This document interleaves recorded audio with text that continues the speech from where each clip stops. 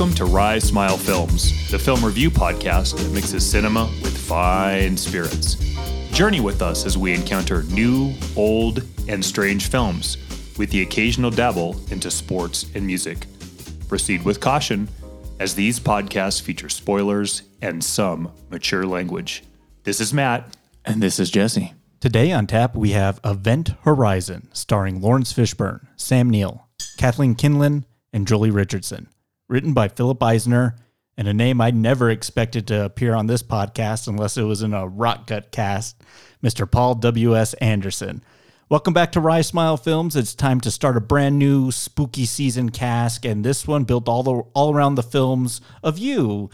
These are Matt's picks in our fictitious fantasy video store that we get to run on the side when we're not doing this podcast. You got full reign to provide some picks and recommendations for the Patreons coming into the video store. And so pick number one, Event Horizon from 1997.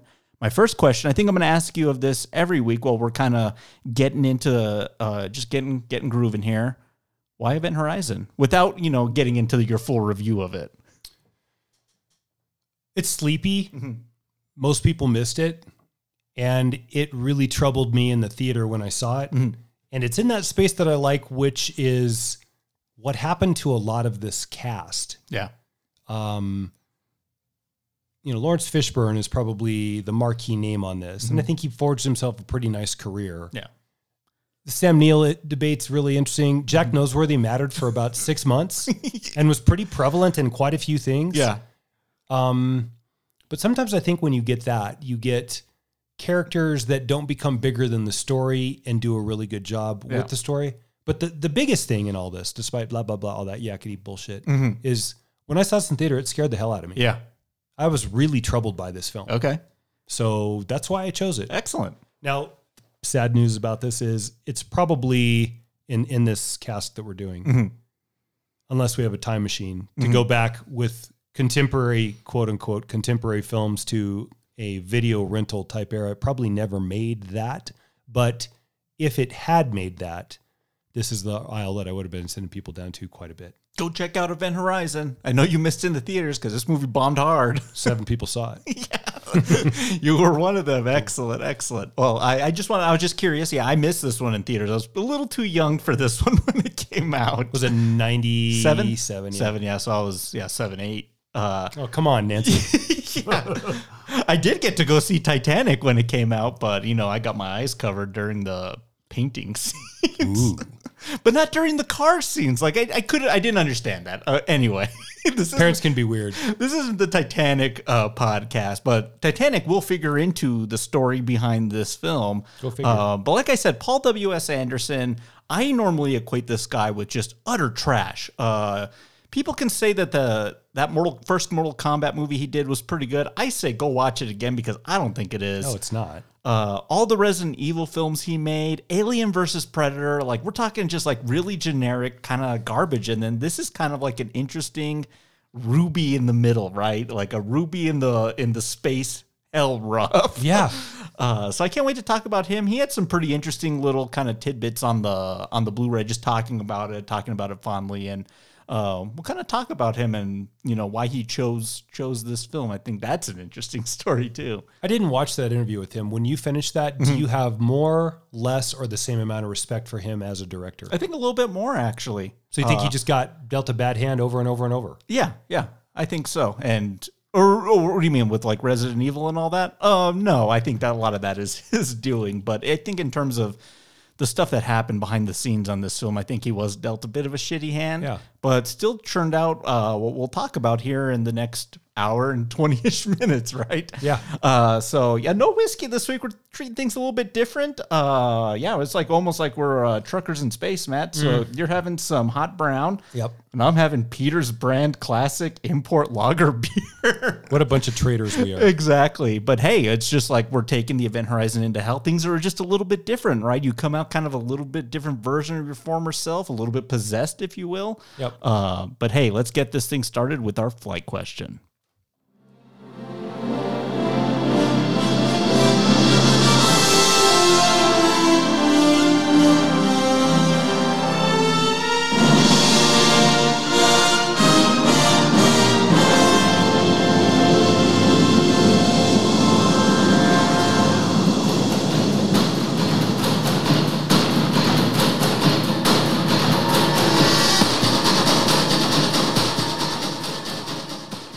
Okay, before we get into it, Yeah.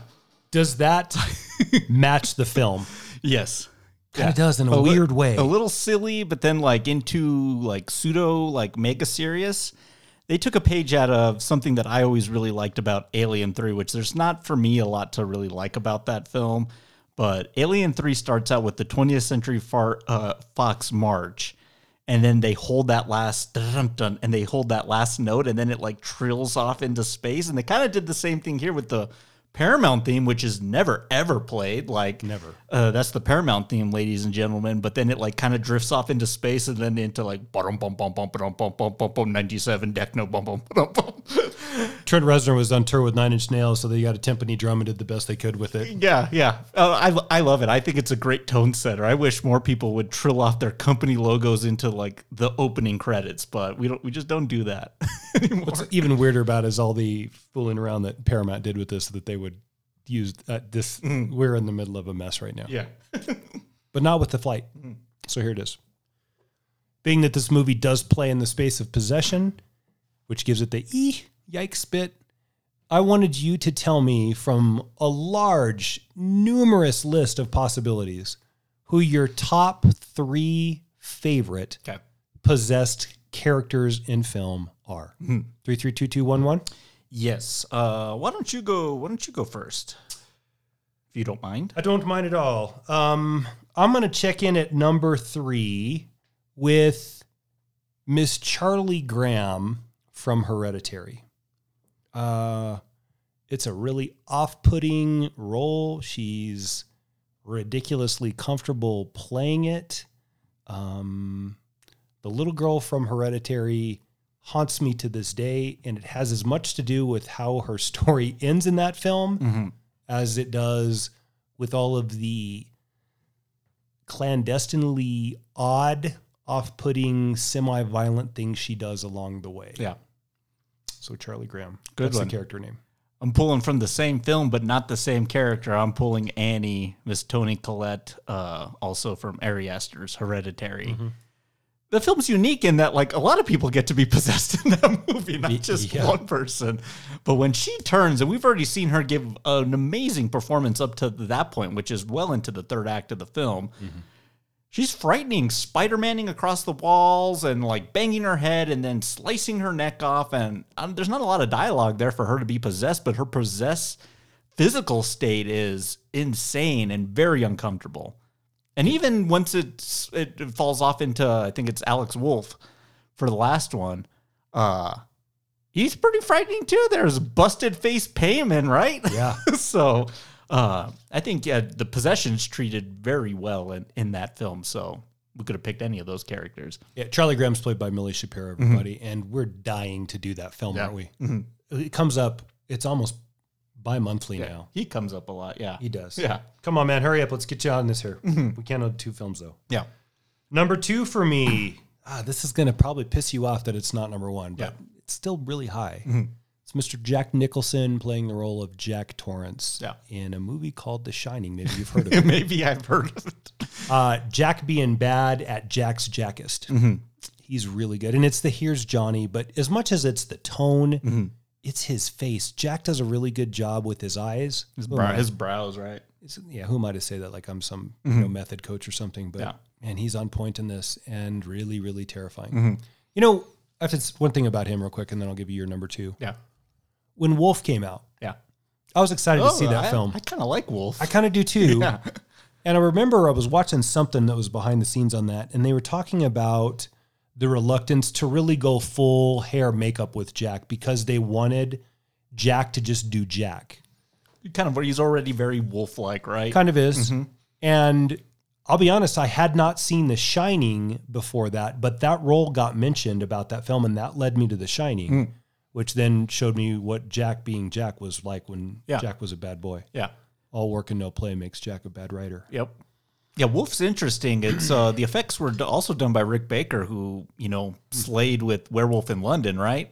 But just kind of doing a very different type of werewolf. It's more Lon Chaney Jr.-esque, but letting Jack's features shine through. I really like that movie. I saw it a couple of years ago. Still Mike Nichols, right? Yeah. Michelle Pfeiffer. So it's a weird Mike Nichols movie for him to pick. That's a weird one too. Yeah. My number two, one of the all-time greats. It had to show up on one of our lists, if not both. That's okay too. It's Linda Blair, Regan McNeil in The Exorcist. Go back and listen to episode 1, whatever. When we did The Exorcist, we spoke very highly of that film and role and performance. But yeah, everyone, just the visage of possessed Regan, spit and pea soup, tongues a-wagging, cuts, breath, whatever, opaque eyes.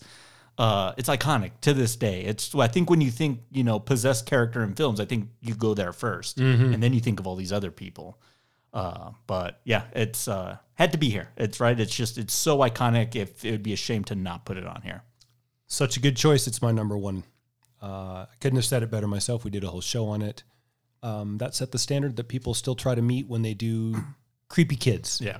She paid the price for it too. Yeah. Hurt her back, heard a lot of different things. Kind of, it's like it was a very taboo role to take at such a young age. So she kind of had that stigma of it for much of her teens into her adulthood, right? Yeah.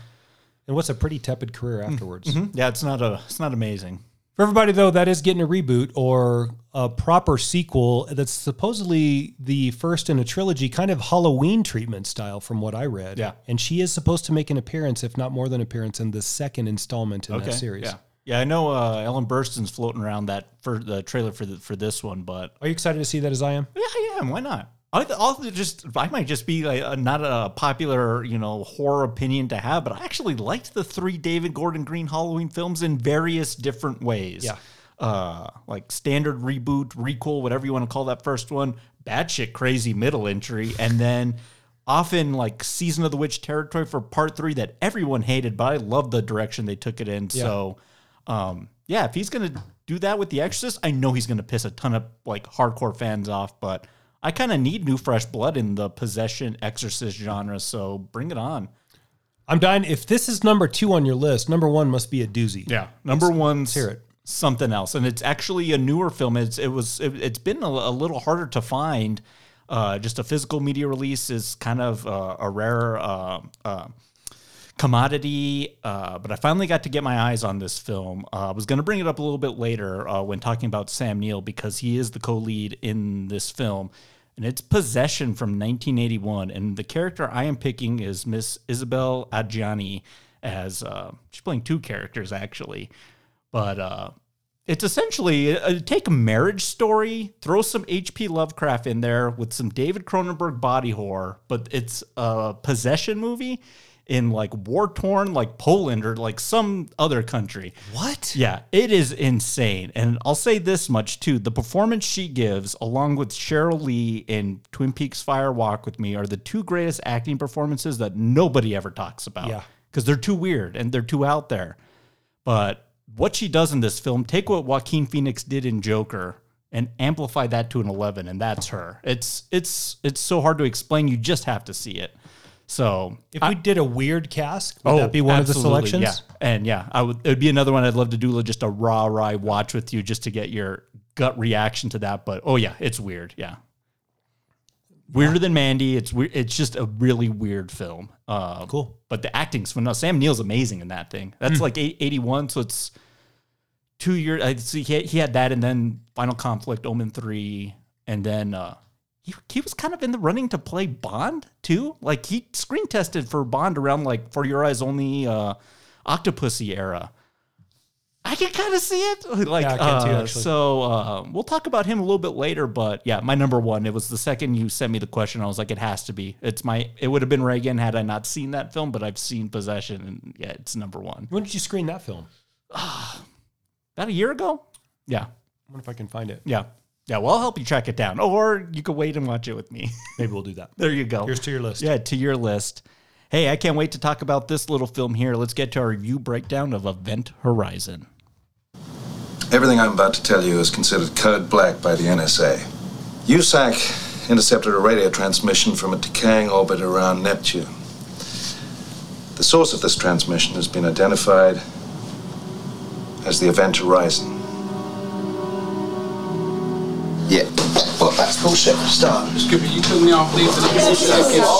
That's just 7 years ago. Cooper, as you were. Let the man speak. What was made public about the Event Horizon, that she was a deep space research vessel, that her reactor went critical, and that the ship blew up, none of that is true. The Event Horizon was the culmination of a secret government project to create a spacecraft capable of faster than light flight. Oh, no, excuse me. You see, you can't actually do that. The law of relativity prohibits faster than light travel. Relativity, yes, we can't break the law of relativity. We can go around it. The ship doesn't really go faster than light. What it does is it creates a dimensional gateway that allows it to jump instantaneously from one point of the universe to another light years away. How? Well, that's difficult to... It's all math. Try us, Doctor. Right, well, using layman's terms, use a rotating magnetic field to focus a narrow beam of gravitons. These, in turn, fold space-time consistent with Weyl tensor dynamics until the space-time curvature becomes infinitely large and you produce a singularity. Now, a singularity... Layman's terms. Well, fuck layman's terms. Do you speak English? That guy's really good in this film. Who? Sam Cooper. Oh. They're all really good in this movie. That guy's really good at that, like, Yeah. that role. He's like, that's some bullshit. Yeah. He's Yeah. kind of like Childs in this film. Yeah. He's also kind of very Parker, Yaphet Kotto, like working class. Didn't want to be here. Why did you wake me up for this? You pulled just me. want our wages. Yeah, we want our wages. Yeah, you'll fall for your wages if you. This is our job, right? But let's start with this. 2015, first permanent colony established on the moon. 2032, commercial mining begins on Mars. Got 9 years to figure that one out, NASA. 2040, deep space research vessel Event Horizon launched to explore boundaries of the solar system. She disappears without a trace beyond the 8th planet, Neptune. 2047, now. I like that because Escape from New York kind of does that too, where they're like in 1990, and then they do 1997 now. Like, this is present day. Like, here's the rest of the story. So the space program, we're doing some crazy stuff in this future in this film. We're colonizing Mars. We're mining, we're colonizing the moon. We're mining Mars for God knows what. Resources. Yeah. Water, oxygen, who knows? Helium, yeah. And then we're sending research vessels into space. We're going to find out that, it's going to take them, what about 52 days to get from Earth to the reaches of Neptune. So that's not terrible, other than what it would take now, which is like decades. Yeah, right. So they figured out that type of space travel. They haven't figured out interstellar space travel, which faster than light. Just call it light speed, people. Mm-hmm. I'm sure no one at a Skywalker Ranch will sue you for that. Yeah. But the Event Horizon has kind of figured that out with this kind of gravity. I don't want to call it a world engine because that's something other stupid, right? But it is kind of this gravity bending drive, right? What do you think of that as the premise? I love that the Lewis and Clark crew, I'm just going to call them the Nostromo, and I got a really cool alien parallel that we'll do a little bit later, right? Hard not to see it in this film. Yeah, especially with the characters, because they all kind of fit like those roles to a T. Yeah. I already mentioned one, the Parker Cooper role is, this like working class like guy that's like repairing the ship breaking down. He's got to go retrieve things. He's just kind of like a working class grunt, right? Yeah. But I really like that, just still kind of showing how just shadowy the government still is, even in 2047. We can't tell these people anything about what the Event Horizon was and is. And then we can't tell them before accepting this operation, not until they're there, right? Mm-hmm. And I love the pitch from Sam Neill, which is, well, here's why we're here. And how do you know so much about it? Oh, I built it. I built the ship. Ego? Mm-hmm. I'm curious with you, the first time you saw this film, was this a little too reheated with some of the premises of Nostromo for you? Did you feel like it was sort of ripped off, or did that not bother you? I don't feel it rips off. I think, parallel, I think is just a better word. Is here we are doing literally a haunted house movie in space, and, you have to have cannon fodder for that too, right? And I think that the best type of cannon fodder to make us care about these people is to kind of depict them as a little bit more blue collar working class. Then they have a little bit more personality. Is it Smith? What's Kathleen Kinlan? What's her character's name? I'll let go. Yeah. But her whole thing, I mean, Lawrence Fishburne says, hey, I'm sorry. Thanks for taking this mission. Sorry we had to pull you off, sooner. And she's like, that's okay. My son will go with his father. I'll get him for the summer when I return, right? So you kind of... Peters. Yeah, Peters, right? So you kind of get that kind of plight of these people have to go away for months on end doing this crazy work, much like, Ripley having to leave a daughter behind, right? Makes you care about these characters a little bit more. It's something that, honestly, Ridley Scott's return to the franchise with Prometheus and Alien Covenant could use a little more of this, which is a little pathos with these characters, caring a little bit about their backstory. I think, I think where the corollary between this and the Nostromo are pretty easy to see. It ends rather quickly once you get into the teeth of what the film is. Yeah. Like it's a ship rescue. Mm-hmm.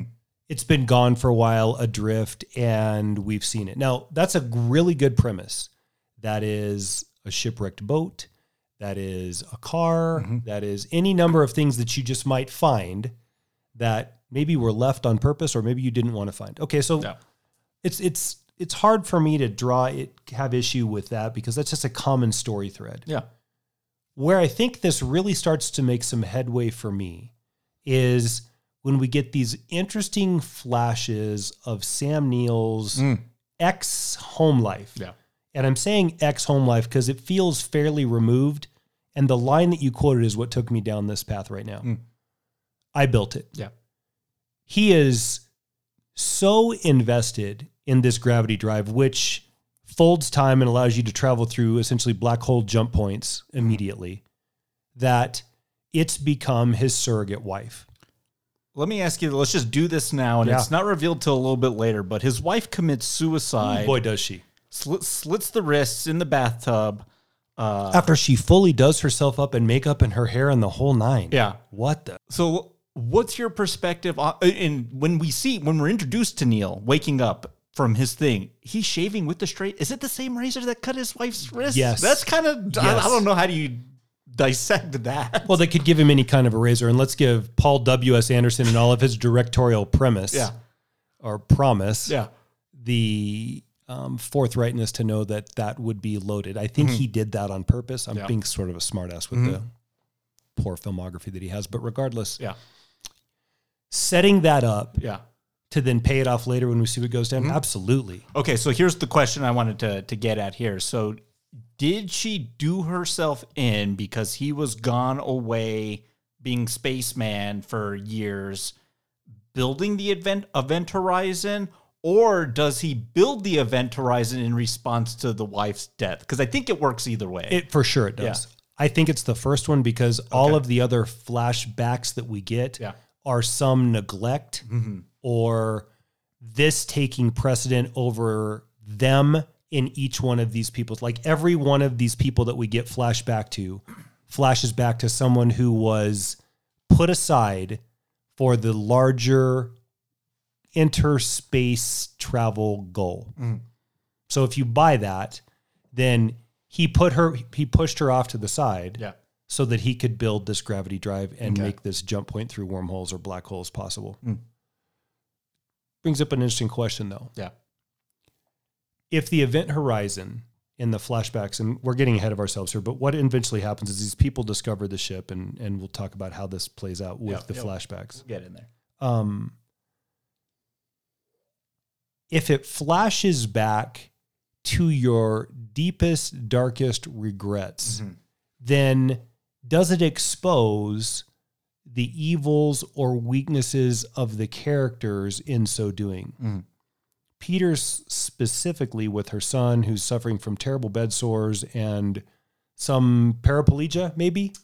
Polio possibly. I'm not sure exactly what. Lawrence Fishburne, his buddy that he leaves behind, Lawrence Fishburne, is Captain Miller, by the way. All of these three specific characters have left a loved one or a cared for or a relationship behind for the betterment of the goal. if that's in them, Mm-hmm. and certainly in Captain Miller, which is Yeah. brass balls to the task, don't dick around, we've got a job to do, and I think played really well by him. Yeah. Is it really just showcasing what's in people? Because this is an important point for Sam Neill. That's what I'm gonna do. Is it really what's showcasing what's deep down inside and uncannily repressed? It could be. Yeah. Ooh, fuck, that's even more troubling. Yeah. No, I think that's all they'll played with very, very well. But I wanted to do that one because I think that's the biggest one is this. Yeah, his wife, dying, and then just how she keeps reappearing and calling Billy. He's like, come with me. You don't need eyes to see where we're going and all this crazy stuff, right? Right. Essentially possessing him in a way, but we got to get there first, and we do a good job, introducing this crew. You have Jack Noseworthy here, Mr. Justin, Mr. Joshua's distant cousin. Yeah, but they also call him Baby Bear, which is affectionate, but just like if I'm him, I'm like, guys, come up with a better name for me. I'm a 32-year-old man. Right. He's got a crazy scene a little bit later. We'll get to it, but Jolie Richardson, who's kind of the second in command. She's kind of like the Ripley of the film. If Miller's the Captain Dallas, I think Kathleen Kinlan's the Lambert of sorts. Yeah. You have Sean Petrie here as he's the pilot. Name's escaping me. Smith. Yeah. He's very Harry Dean Stanton to me. Mm-hmm, yeah. And then Jack Noseworthy, I guess, in turn would be Kane, John Hurt, because he's the first to kind of like succumb to the effects of the ship. Yeah. So then that just leaves one crucial piece, which is Ash. And you kind of get two Ashes in this film. You kind of get a good Ash, Jason Isaacs as Dr. J. No, what's his name? Yeah. DJ, right? Yeah, DJ. Yeah. Okay. Yeah. And Sam Neill's a little Ash as well, just kind of leading them along. Hey, guys, we have to address this distress signal. It's your job. It's my job. So get on here. Open that door. Let's let this thing on board with us. Oh, it's okay to be around this gravity engine. There's nothing wrong with it, right? So he's a little sinister, Ash, and DJ's kind of like the good one, right? Mm-hmm.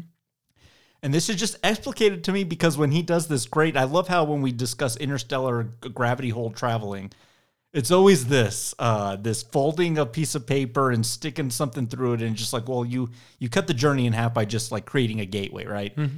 Christopher Nolan's Interstellar has like the exact same scene, right? Yeah. I think it's just a simple way to just visualize to like normal Joes and Janes, right? This is what these people are talking about. This layman's terms, right? Singularity. And what does he grab? Porno mag, right? Yep. Yeah. Right out of the pages of Alien. Exactly, right? So I thought that was good. And just kind of the way he's poking through is just like right in like, it's like a face and then like the vagina, right? Mm-hmm. So it's just, we're kind of dancing all around these themes here, but he's got to get them on board first. They all flip out on him. They all don't want to be here. And then I'm going to play this next clip, and then I extra wouldn't want to be here, but then it's almost too late because they're right in front of the ship. Now, we've been unable to verify live contact, but TDRS did receive this single transmission.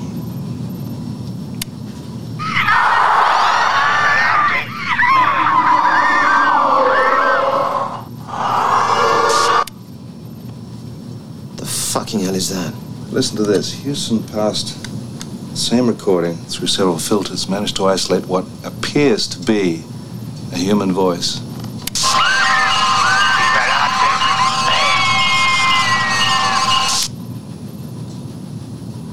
I'm not even sure if it qualifies as language. Latin. What? I mean, I think it sounds like Latin. Can you translate it? Play it again.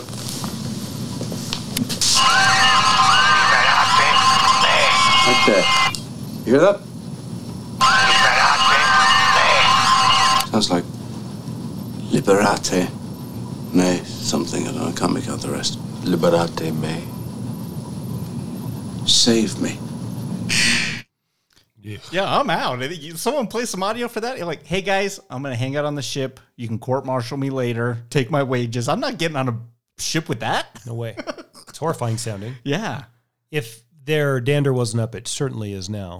And we're going to go onto that ship. Sam Neill doesn't seem to be remotely worried about that, though. Oh yeah, he kind of knows what's going on here. I think he does too. Yeah, just leading like the cattle to the slaughter, right? So we get to the event horizon. This is something I really like. Like I mentioned, the haunted house in space, and quite literally, they pull up here to like the outskirts of Neptune, right? And it's storming. Like so, you got like a thunderstorm like outside. There's cloud cover. There's lightning, whatever. And then, once they get on board the event horizon, there's a lot of just like haunted house spooky things in there. One is that like rotating like washing machine hallway. And if you go do like a haunted maze or walkthrough, like you'll see that in there. It's like strobe light disorienting your like equilibrium, right? And then you have like all these walls and everything just peppered with guts. Yeah. And then this floating guy that Kathleen Kinlan runs into, who's just like gouged out, eyes missing, and they're like, oh, that doesn't look like a decompression. That looks like some sort of animal got him. And we just don't talk about that guy ever again. And we're just like, wait a minute, that's pretty gruesome. And I just like when they're hanging out in the cockpit there and the camera just like pans to the right and it's just like blood guts, just like skin fillet on the walls. It's so off-putting. Ooh, man. I'm not sure, especially with the gut in the window part that you were talking about in those, I guess they're windows. I'm not sure Kathleen Quinlan Peters even sees that. Yeah. So we do that thing where, okay, the dead body is probably a deal breaker, but that gets back to the same ruse and horror, which is, yeah, the assisted blood floating around. It can't much worse can it get? Keep going. Get out of the house. Let's stay here for a few more nights. By loading it up and giving those guts strewn in those windows to only us, then we get a pretty dark and foreboding picture about what exactly they're walking into. If the audio from the tape didn't do it, let's get done, and get the hell out of here. Yeah, grab the tapes. No one's here. They're all dead. And let's get out, I guess, blow the ship up. Does Sam Neill know? Because the idea is we have to investigate the ship. There isn't really a specific task. It's like we have to go see where the ship has been. Yeah. Tow it home? Because the ship is far bigger than their ship. Yeah. The Event Horizon is a mother-sized ship. Does Sam Neill know that before they go on there, what to expect there? I think he does know. I think he does too. And it's not like eloquently told to us, but there's a part of me, and I don't know how this would happen other than through possession and science fiction.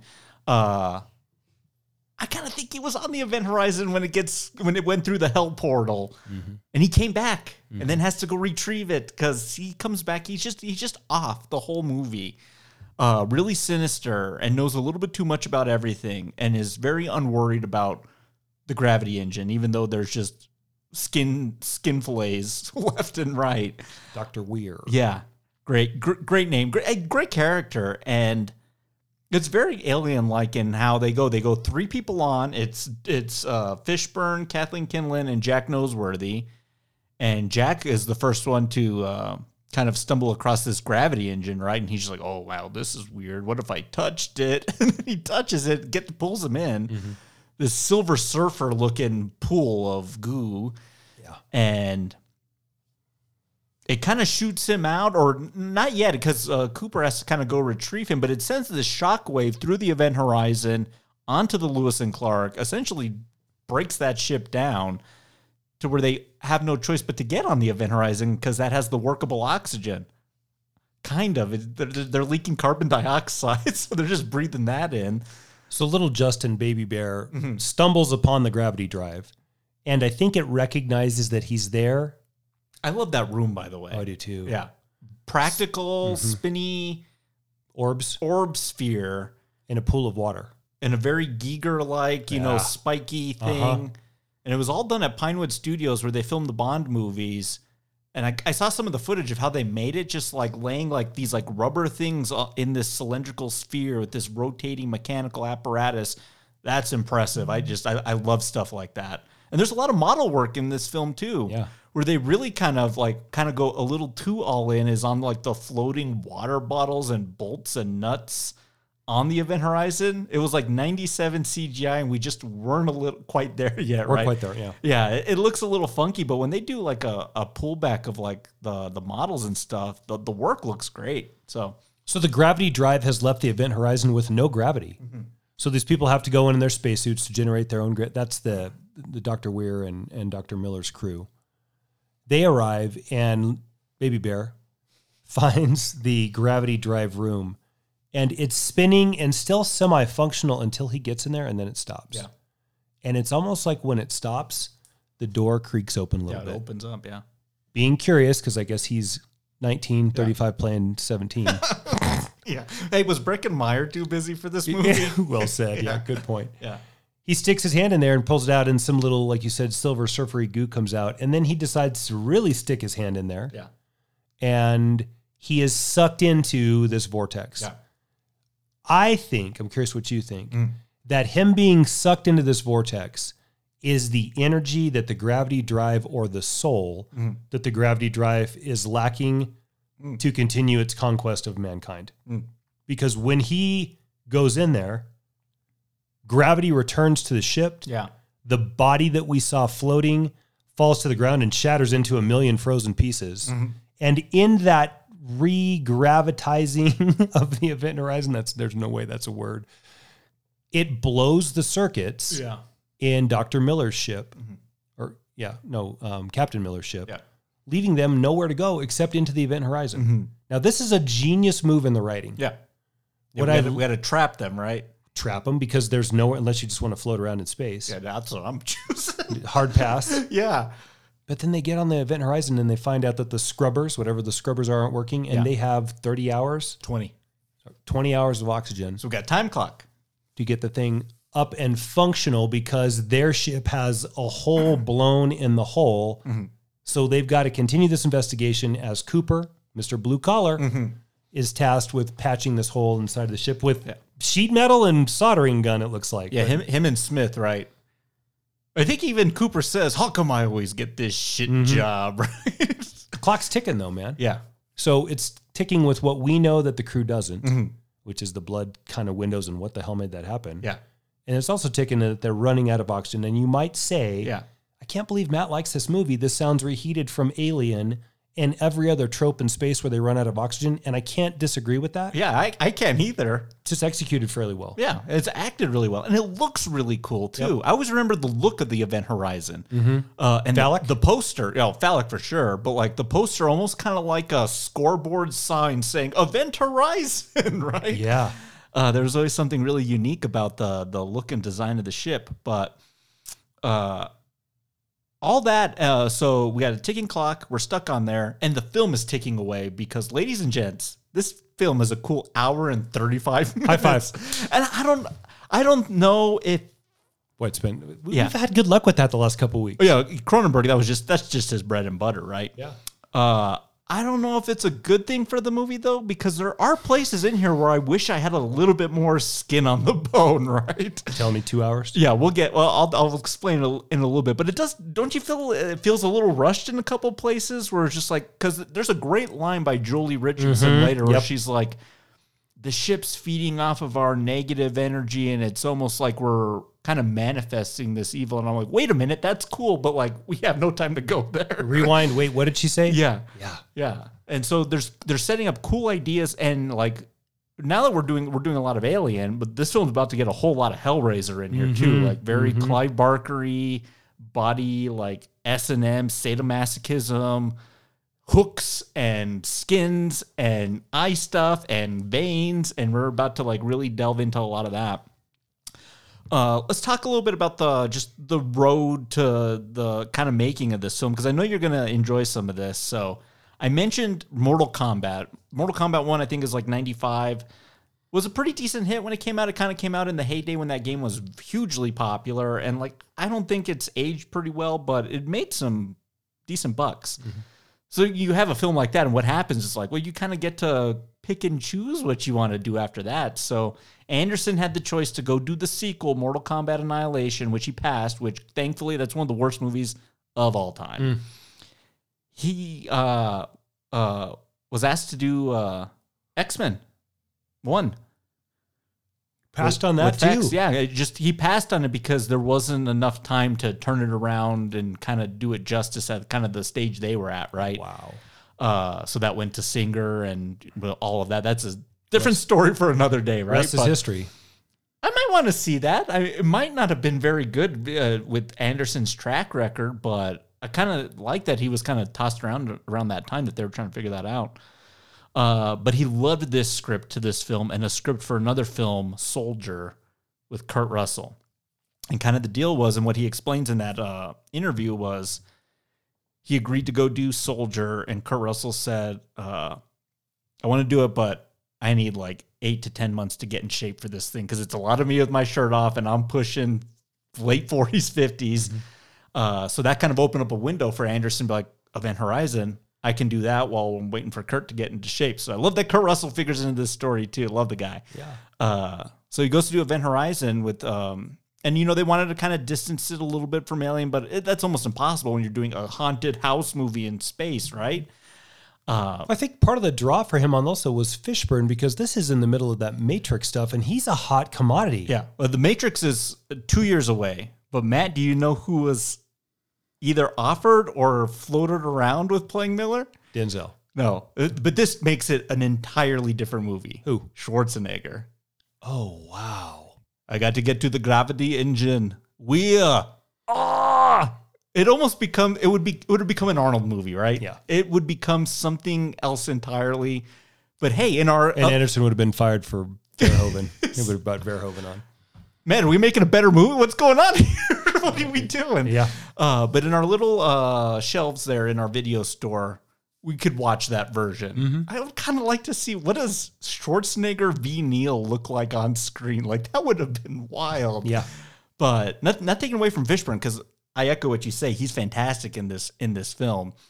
So the other kind of thing working against Anderson was Paramount's making a really big film at the same time as this, a film that they're investing heavily in, Titanic.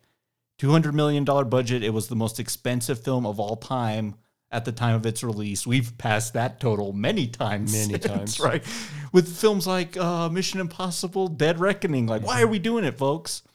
But they're all in on Cameron's film, which is supposed to come out in June of 1997. And he just needs more time. The effects need more time. The editing needs more time. And they're like, well, we got to give Cameron more time because we got a lot writing on this. But we need a movie to come out in the summer before Titanic comes out in the fall. So Event Horizon gets bumped up, and it kind of just shortened all the prep and everything for Anderson. Marketing plan. He had a 10-week... DGA rules give directors a 10-week editing window. That's like a rule. And that got trimmed to 6 weeks just to meet this deadline. So he's kind of up against it. Not really. There's no time for reshoots. There's really no time. The effects, we got to get them as good as possible. So it's interesting to see that this kind of all got across the finish line. We'll get to the aftermath and the reactions to screenings in a little bit, but what do you think of that? It's just, I love stories like that. I just, Hollywood's in just a weird, strange place right now where like nothing's being done about anything. And you just, the wheeling and dealing of how movies get made. I say it all the time. I think it's a miracle that one movie gets made. Yeah, that's for sure. There's a lot of hands. You said something to me off mic that I'm curious. So when this was slated for a midsummer release, I think July, August. Yeah. Did they have any idea about what they were making? I think they knew the story they were making. Did they know they were making a space horror film? I think they knew that. I don't think they knew it was going to be this scary, hyper-violent, uber-gore film until they saw the first cut of it. And they kind of left him alone. To Anderson's credit, they didn't look over his shoulder, Fincher-esque on Alien 3 and be like, what the hell are you doing, until later. So this movie for me has no business coming out in the summer. This is an October release. Fall. For sure. It's not, so it wasn't. And it plays, I think, in the returns because they're very, very, very weak on this movie. It's a bit of an expensive movie, $60 million budget. Yeah. It's kind of in that weird, either go to 100 or keep go it to under 20. 10. Yeah. Mm-hmm. But yeah, so it's a bit much. But yeah, we'll get to the rest of that a little bit later. But poor Mr. Justin, he comes back from his trek onto the other side and he's catatonic as could be. He's on the slab. He's not dead, but he's unmoving. He's unresponsive. And this is where we start seeing a lot of the hallucinations. Kathleen Kinlan sees her son, paralyzed, lesions galore on the slab here as well. Lawrence Fishburne starts seeing this other coworker that he left to burn on another job, and he didn't tell anybody about this. It's like kind of like dark mark on his record, right? And I like that they try and write it off as like, well, we're all kind of sort of breathing in noxious gas, so of course we're going to hallucinate with these conditions. Samuel's like, it's not a big deal, Right. But yeah, it's kind of a big deal because the house is armed and it's starting to do some crazy stuff to us. Where's Butterball? He's walking around the corner somewhere over there too. Yeah. The ship's reading like we talked about earlier, their weaknesses and playing against them with it. Yeah. You're starting to get the feeling that even though there's this very scary audio that we're about to get into, and then just not too much further, a breakdown of the actual video that accompanies that audio, that the ship is far too sentient for just this structure that's adrift in space. And that's brought up in the Joelle Richardson piece that you were talking about. Sam Neill knows this. His wife is now, dead wife, might as well be part of the crew for the frequency that she's showing up and as much time as he's spending with her. We're bordering on Maul from Inception amount of times here. Oh, yeah, very Maul-like, yeah. And he doesn't seem to have any problem about existing in that space. And it's almost like he's repenting for whatever sins he feels for her death. And that's going to play also into where exactly the hell this ship came from. Because if we start talking about sin and resurrection and good versus evil, obviously we're playing in a pretty biblical space. And I think it's pretty certain that when it went through, it being the event horizon, went through that wormhole, what was the other side of that was hell. Here's the other... Literally hell. Yeah, literally, yeah. The underworld. Yeah. Some sort of hellish, landscape, right? I'm going to play another clip here, and then I got another just huge, hypothesis that we can dive down. Okay. This is the gateway. Now, these three magnetic rings, when they align, it creates an artificial black hole, which allows the ship to travel to any point in space. A black hole, the most destructive force in the universe. And you've created one. Absolutely, yes, because we can use that immense power to bend space-time. Look, it would take the Lewis and Clark 1,000 years to reach our nearest star. But the event horizon could be there in a day. If it worked. You can come down. It's perfectly safe.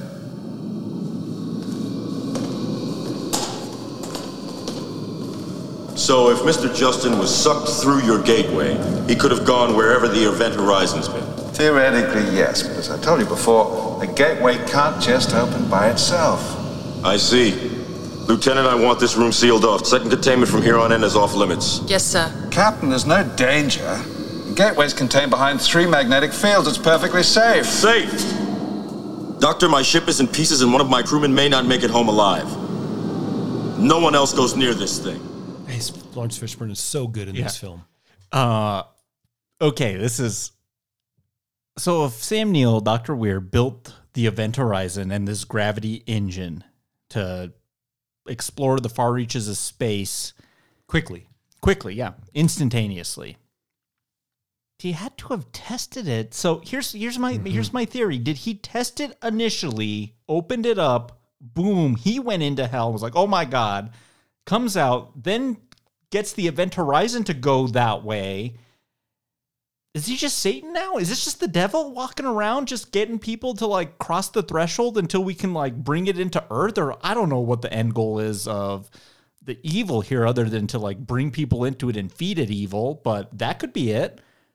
Is he just entirely evil because he knows what's there because he's gone there himself? He sent another crew there. Now he's sending another one there. Well, if you believe the manifest of the devil in its most innocuous state is temptation, then I think absolutely yes. Yeah.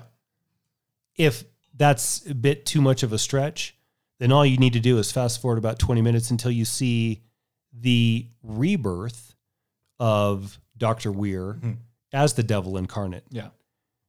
The question you pose... Which version? Eyes gouged or... Sliced up face? Sliced up pinhead. Right. Yeah.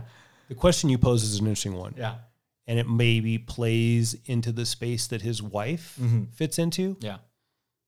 How does he know it works? Yeah. How does he know? You don't just test drive that. And how is he so unafraid of it, right? It's just a black hole. It's perfectly safe. Come on down. It's either an amazing sales pitch or he knows what it does, right? The temptation element. Yeah.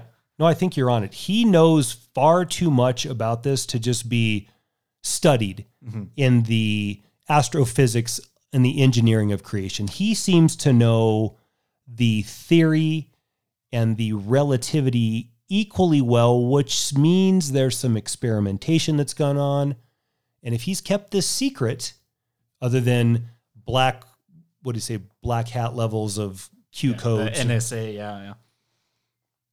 Who else has tried this? I think you're right. I think he knows exactly what he's doing. I just think from a machination standpoint, you don't just invent something and not turn it on when it's complete and then just do it or save it for the test run on board a ship. Like you test it and then you put it on the ship because then you know what it does, right? Yeah, exactly. And there's two ways you go with an invention like this. One is to sell it and make fortune. Or is to use it, and if it's as dark as the movie shows it, for not good purposes, you will be using it. So is then the ultimate villain because he's initially started at the behest of orders? Is the government the bad guy in this movie? They told him to build this thing and turn it on, and now we're in the mist. Yeah, they're all Satanists. I don't know. Like a lot of questions get posed here. Yeah. And this is all hypothesis, ladies and gentlemen. These are all things that don't get answered, but there's a lot of, I think, gray area and playground to kind of think about what came before, what happened on the event horizon. I think you can make a prequel to this movie. You could probably expand on a lot of these ideas in various different ways. You have to think about that. You don't have to. Well, who am I? You can just watch the movie and when it's over, be done 95 minutes. You don't have to do that because you know what that is? It's Prometheus. That's right. That's right. Exactly. But if you do want to go down that road and this lights that interest ember in you, then this idea of how did you build this? Like you didn't just build the first one and it worked automatically with something that is as monumentally difficult to decode as black holes. Yeah. You have to test drive it. So did you make a smaller event horizon? Did you use mice? Is this, once you start going to the other side, whatever, and they never really say what it is, just the other side. You've got to come back with data. Yeah. But coming back with data is only a piece of the puzzle. The other larger construct of the puzzle is what it did to you. Has this man, this is kind of what I was teasing out earlier when I asked you what was in Sam Neill and the death of his wife. Is what's in this man that we see come out in a few short moments on the event horizon always been there and been hidden in plain sight? As Kaiser Sose would say, the devil's greatest trick he ever did was making the world think he didn't exist. Yeah. And then now that he's got a chance to run with this immensely powerful vessel, Dr. Hyde has taken the place of Dr. Jekyll, or Mr. Hyde's taken the place of Dr. Jekyll, and the devil is set to run free. Yeah. Because the other thing this plays on in horror is this thing that we talk about and you and I love so much, duality. If you have the ability to set it free, would you? What does it look like? Yeah. And what is the consequence of everybody else for them getting to see your it? And that's the crux of horror. Yeah. You and I associate death with hell. Yeah. That's whether that's mythology or just a place you don't want to go when you die. The Catholic part of us is going to come into the podcast now for a few minutes, I guess. If horror plays in the space that lets you practice the uncanny, and so you kind of test drive what those things might feel like, then this movie is doubling down on that. Because if you go to the other side, and the other side in this movie is hell, Yeah. that's where dead things go. Yeah. And evil dead things, right? Yeah. So you're watching the dead thing come back possessed with the power of the underworld or hell or whatever you want to call it. Mm-hmm. And you've given that the power of hugely profitable science. Yeah. You see, this is where I wish that the film was a little bit longer to kind of explore, because I do like the idea of like you have all these characters that interact with Guild for some sort of past trauma, leaving a kid behind, leaving a wife behind, leaving a coworker behind. Mm-hmm.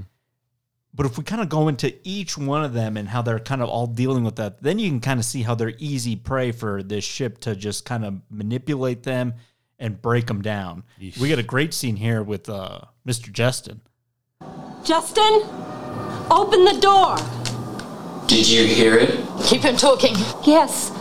Yes, I heard it. Do you know what it is?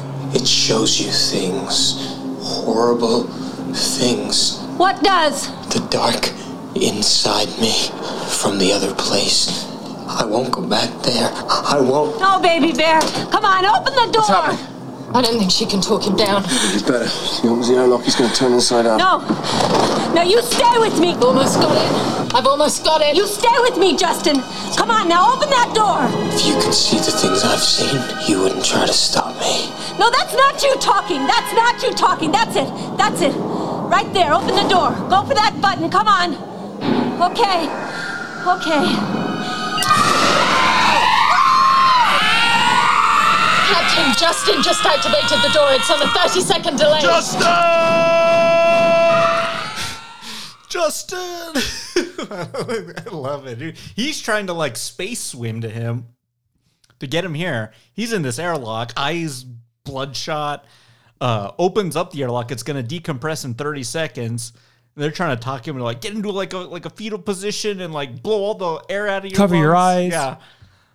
So I don't know what could prepare you to like just expose yourself to space for like even a second, right? That's just like instant like freezing and just like everything inside of you is just going to like compress. After that alarm goes off and he comes to realizing what he's just done, which is said about his own demise. Yeah, it's almost like he snaps out of it for a second. What's also really troubling is that Peters, who's been having flashbacks of the son she left behind, who is not being taken care of properly, is failing again as a mother. Mm-hmm. This ship keeps beating you up over your own weaknesses. It's playing on your frailty. As Natasha or Zoe Richardson put it, Lieutenant, whatever the hell her name is. Stark, there you go. The ship is very aware of who's on it and what their problems are. Mm-hmm. Man, that's terrifying, Jesse. This ship has a life force, a cerebral ability, and I hate sentient AI. You know, that's like one of my least. Maybe. Unless it's sentient AI from hell. Hang on, what do you dislike least? Do you dislike the sentient AI or is it the man versus nature? Ooh, that's a good one. Depends on the day. I think Man versus Nature might be worse. Really? I think I hate that. I hate that story. Yeah. I love a good disaster movie, but, you know, the AI thing can be done well, but I think it's done poorly more times than it's done well. Like for every Terminator, there's like a freaking Ultron, right? Yeah. True. Yep. Anyway. Oh, you just nailed why I hated the second Avengers film, because it's Ultron. It is, yeah. There's other reasons, but that's a big one. Well, he's, you know, man, that should just go on the epitaph on our gravestone, and just like we destroy the world to rule over rubble. How many times have we said that? But that's like his thing in that. And yeah, of course a robot's going to say that. He's not alive. Anyway, poor Mr. Justin or Justin. And he's still alive after all this, right? He's had a bad day. Yeah. He's been to the other side, and then he's been on the other side of a vacuum as well because he puts himself into space. And I guess he's tackled back into the spaceship just before his body freezes or implodes. I'm not sure which. Yeah. He's in bad shape. Here's the thing, though, Jesse. He doesn't die. I know. So at the end of the film, that's going to bring up the sequel is right there. Yeah. This dude has been on the other side. Yeah. He gets to sit out the rest of this shit show that's about to take place in the next 30 minutes. But wasn't Jason Isaacs have some line? He's like, I was able to sedate him and, you know, kind of patch him up, but he's never going to look the same. That's exactly. He's never going to look the same. Hey, don't save me, man. If I'm going to look like some sort of like toxic Avenger, dude, flush me into space. Oh, Jesus. Flush me into space. It ain't worth it. Yeah. But yeah, he somehow survives all that, and it's just now everyone's uber paranoid. Dr. Weir is way more sinister, and I think we've come to the conclusion of, hey, our ship's almost repaired. Let's get off this thing. Let's get out of Dodge, and we're going to blow this thing to Kingdom Come. Captain, don't do this. It's done. Not my ship. You can't just leave her. I have no intention of leaving her, Doctor. I will take the Lewis and Clark to a safe distance, and then I will launch TAC missiles at the Event Horizon until I'm satisfied she's vaporized. Fuck this ship.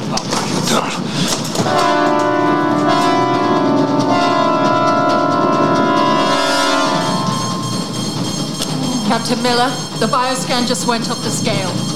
It looks like the core is draining power from the rest of the ship. Get the files. Vacate. I want off this ship. You can't leave. She won't let you. You just get your gear and get back on the Lewis and Clark, Doctor, or you'll find yourself walking home. I am home. Yeah. Let's talk about Sam Neill for a little bit. We mentioned him a little bit earlier, and we've been playing his audio clips throughout the thing and talking about him as his character, but I kind of equate him to, like, you know, a really great, like, it's hard to call him like a lead actor material because he's like not classically like George Clooney handsome, but the guy can command a role in a film. Like, he led one of the biggest films of all time, Jurassic Park, which they said Kurt Russell was also in the running to play Alan Grant. Hey, give me that movie. I'll watch that every day of the week. Yeah. But I love Sam Neill. I Possession, great. I like Omen 3, The Final Conflict. He's really good as Sinister Damien, trying to make like a senatorial push for political power in that thing. And then you have, you know, the other John Carpenter film, In the Mouth of Madness. You have Dead Calm. You have this. Nice little career. A really good career. And there's a lot that we just haven't even mentioned. What's your just consensus when you think of this guy? I mean, he was in that dread awful Jurassic World Dominion we talked about last summer. Yeah, he was in that. There's a few misses in there, certainly. A few, Matt? Oh, in his career or in that movie? No, in his career. I was going to say that movie was a dumpster fire. That's a great big Tyrannosaurus-sized miss. Yeah.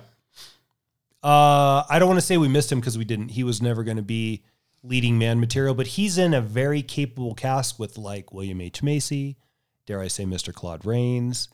And we teased those, especially the Claude Rains thing, a lot. But movies need... The Hunt for Red October. Yeah, right? The Piano. See? With Holly Hunter. Yeah. Nominated, I think, for that award in that role, I believe. Yeah, he's super talented. Give me a second here. I don't see him leading a film other than maybe some independent or kind of odd movie. I would say this. I think he's the best actor. No. He is the best not... how do I want to put this? The most David Lynch non-used actor that David Lynch never used. He is Kyle MacLachlan with talent. I like Kyle MacLachlan. I take that a little personally, man. No, I like him. He's good. Sam Neill's good. Yeah. In this. It's Lawrence Fishburne's movie, I suppose. And he's a really good bad guy. He's a good second. He's really good in Taika Waititi's second movie. It's called The Hunt for the Wilder People, where it's plays on that trope that you love, which is here's a guy who's taking care of an adolescent youth and he has no business, being a father figure. Love it. Have you seen it? No. Fantastic movie. It's hilarious. Comedy. It's got that Waititi like humor to it. It's set in New Zealand, where they're both from, right? You gotta check that out. And he's great in it. Cool. Yeah. I'm with you. I don't think it's a career miss because it's there. It's in the filmography, but I think maybe underappreciated. Yes. He's kind of like floats around like Rick Moranis, like just amazing in like these like huge roles, right? I just rewatched Ghostbusters the other day, Matt. Amazing. It's, you take 1984 out of it and the effects look as they do, but the efficiency of the story is just so clear to me now. Every time I watch it, it's just, it hits everything right when it needs to happen. But my God, Rick Moranis is just a gem in that movie as Louis Tully. He's so neurotic and just out of control. Having a party tonight, you should come by. I'm going to have myself a shower. I have a sea of salicylic acid. I get 15 of that for 15 in the name brand. Anyway, if you're looking for a good spooky watch this spooky season, if you haven't seen Ghostbusters in a while, watch it. It'll be a phenomenal hour and 45 minutes. Can you believe that? What a runtime. Yeah, great. But yeah, everything's going to hell on this ship here. We didn't mention that scene that I really like, which is Sam Neill crawling around the Matrix ducts, which is, he's got to find like the fuse that blew out. And he also sees the dead wife again. Mm-hmm. But we're trying to get off this ship. Kathleen Kinlan and Smith are trying to get these oxygen tubes out. And then she sees this son walking around. First of all, I'd be like, hey, lady, he's walking around. You know that ain't real. Right. But she follows him and they walk to some crevasse or mezzanine system, some scaffolding. And he boos her or something. And then she takes a tumble and a half down to the gravity drive, the bells to the gravity drive, and she's all torn up. So that bye-bye to this character, right? Peters is gone. And then Sam Neill's snuck onto the Lewis and Clark, armed a bomb, and then jets. He's also missing eyes at this point, ladies and gentlemen. His dead wife has instructed him to gouge him, Oedipus himself, right? So now he's walking around eyeless, but arming bombs, blows up the Lewis and Clark, blows up Smith. I love that scene. I love this in movies. It's a silly trope, but I really appreciate it. Mm-hmm. When like the guy doesn't know there's a bomb, but then like looks at the bomb, but it's like at 4, 3, 2, and it's too late. And there's just look on his face. It's either an oh shit or an oh well or a like just like a kind of like an here it goes and boom. Here goes this ship. Here goes like the whole scaffolding and part of the Event Horizon too, for that matter. And then poor Cooper gets blasted off into space, and he has a fantastic scene floating around out there, which is like, how come this shit always happens to me? Oh, figure it out. I'll use think. I'll use my jet boost. And then he like decompress, kind of like what Peter Quill does in Guardians 3, which is like hole up enough oxygen to propel you through the vacuumless space, right? Yeah. So he's going to fly to the Event Horizon, but after he flies, he's like, I'm coming for you, motherfucker. He's awesome. He's so good. I love it. Yeah. You think this guy's going to die, and that ain't the first time because, you know, we have like 2 crew left, right? We have Fishburne and Jolie Richardson at this point. Justin. Yeah. In his stasis tube. Oh, Mr. Jason Isaacs. Mm-hmm. He gets Hannibal Lectered on this ship.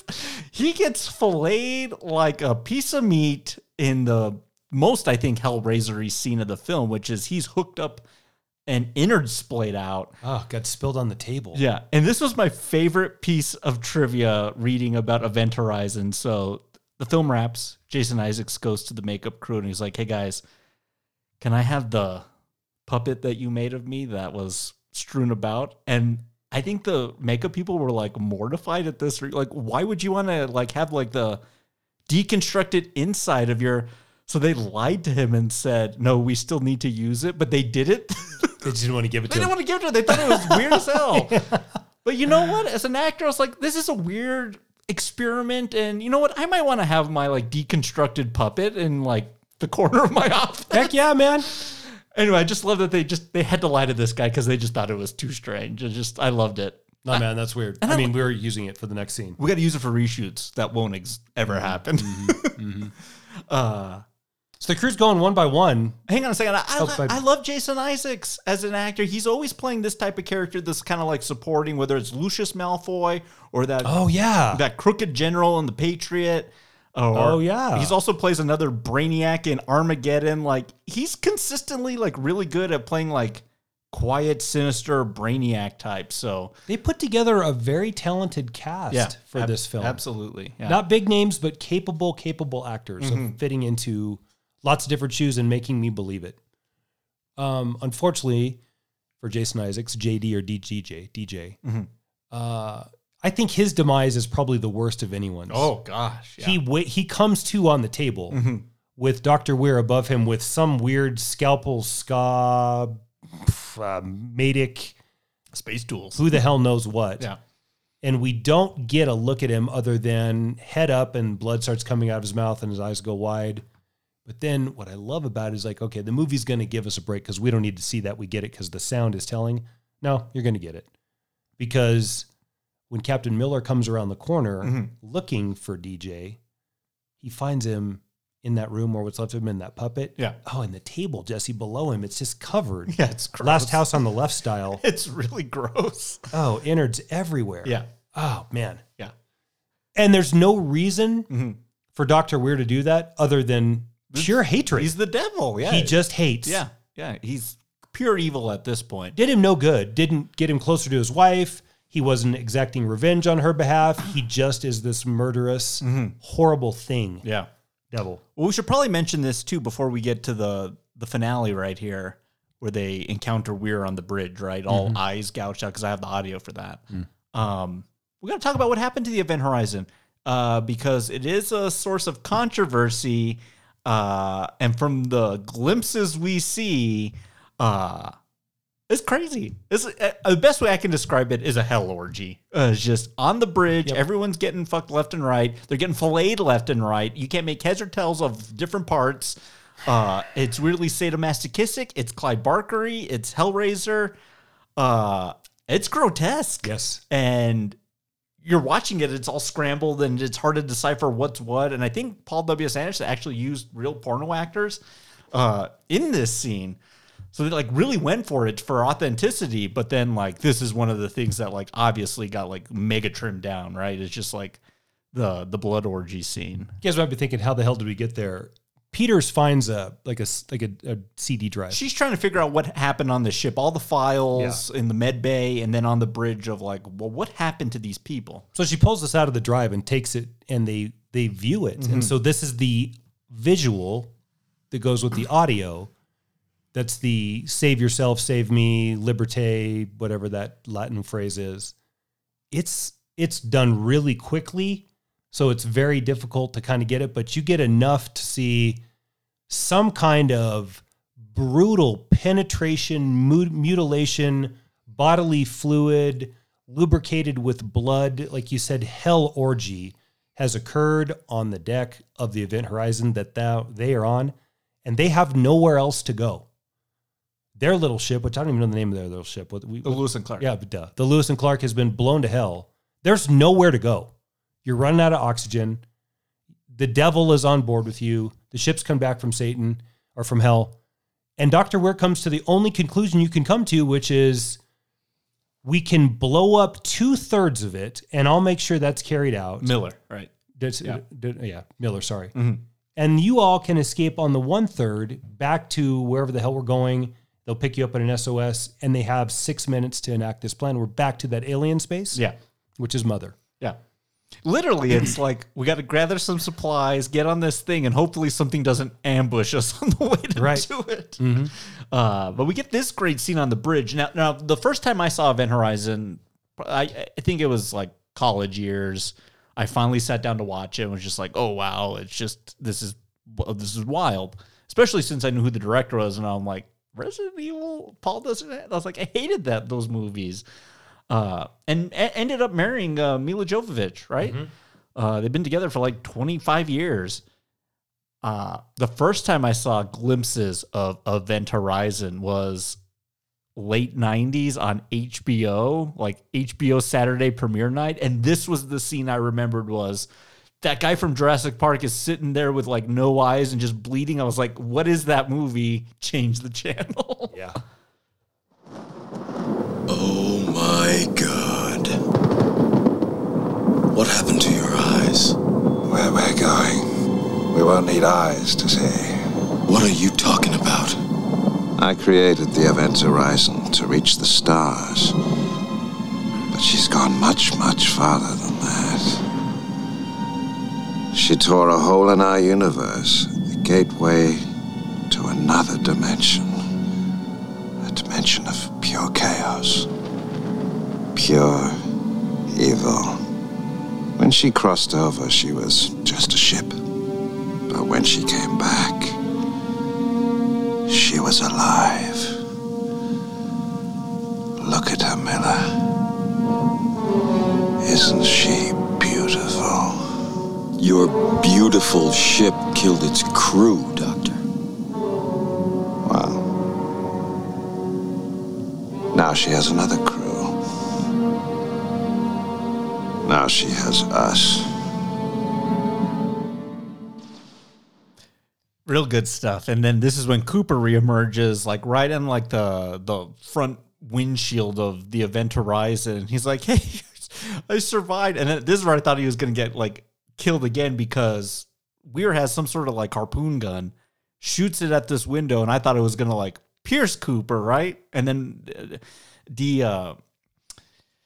depressurize the bridge here. But luckily it like stops just short of his like chest. And then he flies off to like find another entrance into this place. And then Weir flies out the cockpit. So we're like, oh, good. Like this ghoul's gone, right? But now we got a ship that, you know, is losing oxygen. We're going to blow this thing up.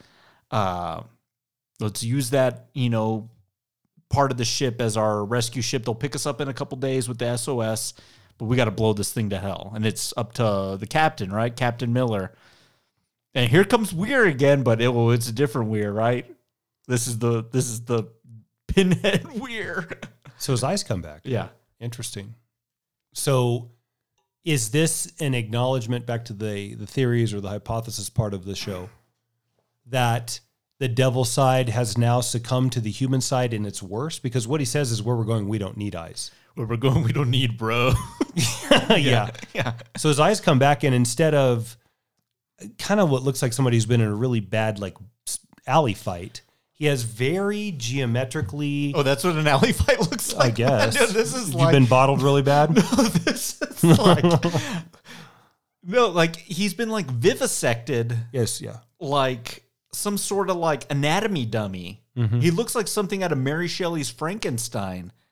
A bald. He looks gruesome. Yeah. Like he looks like some sort of like a wrestler would come out on stage on like Monday Night Raw and like would fight as this guy. No, thank you. This is worse than eyeless Weir, right? Yeah.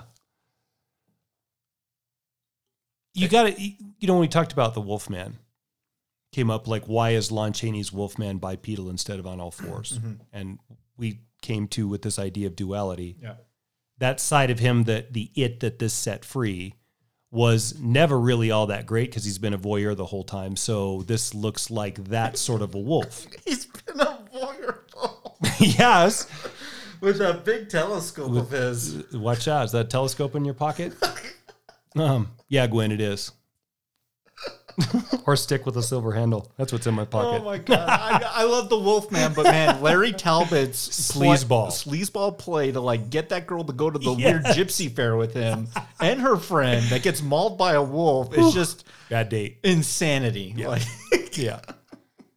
But I think the Dr. Weir in this is sort of like that. Yeah. Now that the transformation's been complete, because he's been sucked out into space, which would kill him. Yeah. But he comes back into the gravity drive when they are ready to finish the Event Horizon off and save the world, introduction to this hell vehicle. So is this the real Weir then? That's where I'm getting to. Yeah. Yes. Yeah. This is the real Weir. This is the Weir that I think had ties to his wife's death. Mm-hmm. This is the Weir that was so caught up in his own ego over the gravity drive that it corrupted him innately. This is the real Weir. The Weir that went into it, right? And I think you can argue it's maybe more powerful in a different way, just as sinister looking as the one that we saw on the bridge without the Oedipus version of Dr. Weir. Yeah, this is pretty horrifying. Yeah. This is pretty gruesome stuff. So, and Clive Barker, the way he said it, is spot on. It's so Pinhead. Yeah, it's very, just like body. It's not body horror in Cronenberg way. It's body horror in like a sadomasochistic way. Yeah. So I can only equate that to Barker, right? Yeah. They get into a bit of a fisticuffs here, and it kind of dawns on Fishburne. He's like, "Well, I'm not getting out of this thing." So kaboom. Meanwhile, Julie Richardson and Cooper are, trying to get out of here, and they're just being rained on blood. Right? It's just blood's coming from the ducts and just like trying to flood them out. But they're able to get out of here as the Event Horizon just goes sky high.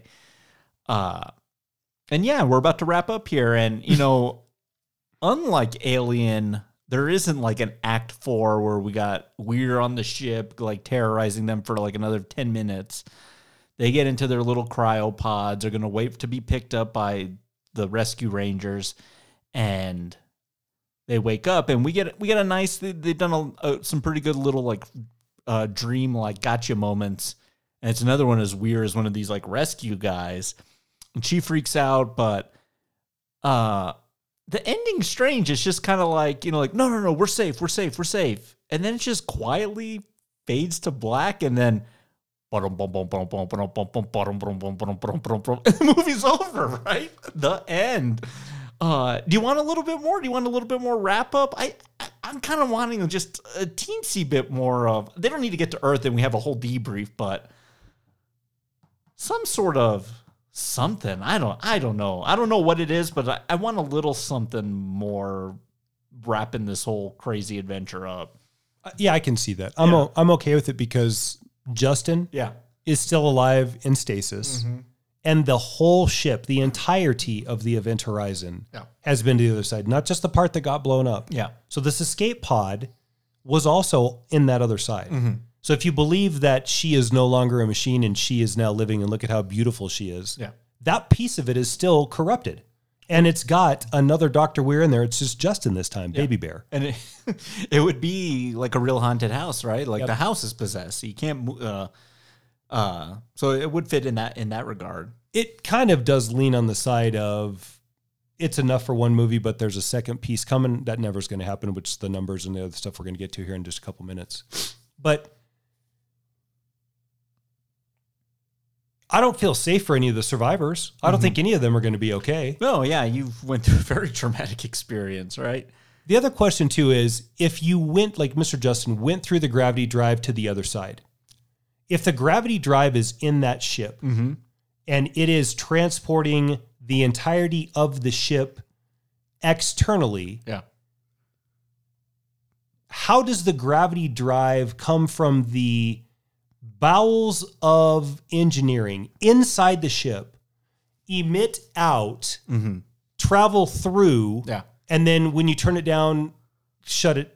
It's almost like turning a sock inside out, right? Exactly. The gravity drive is in the ship. The question I have is, did they ever get out of the other side? Yeah, I don't know. Yeah.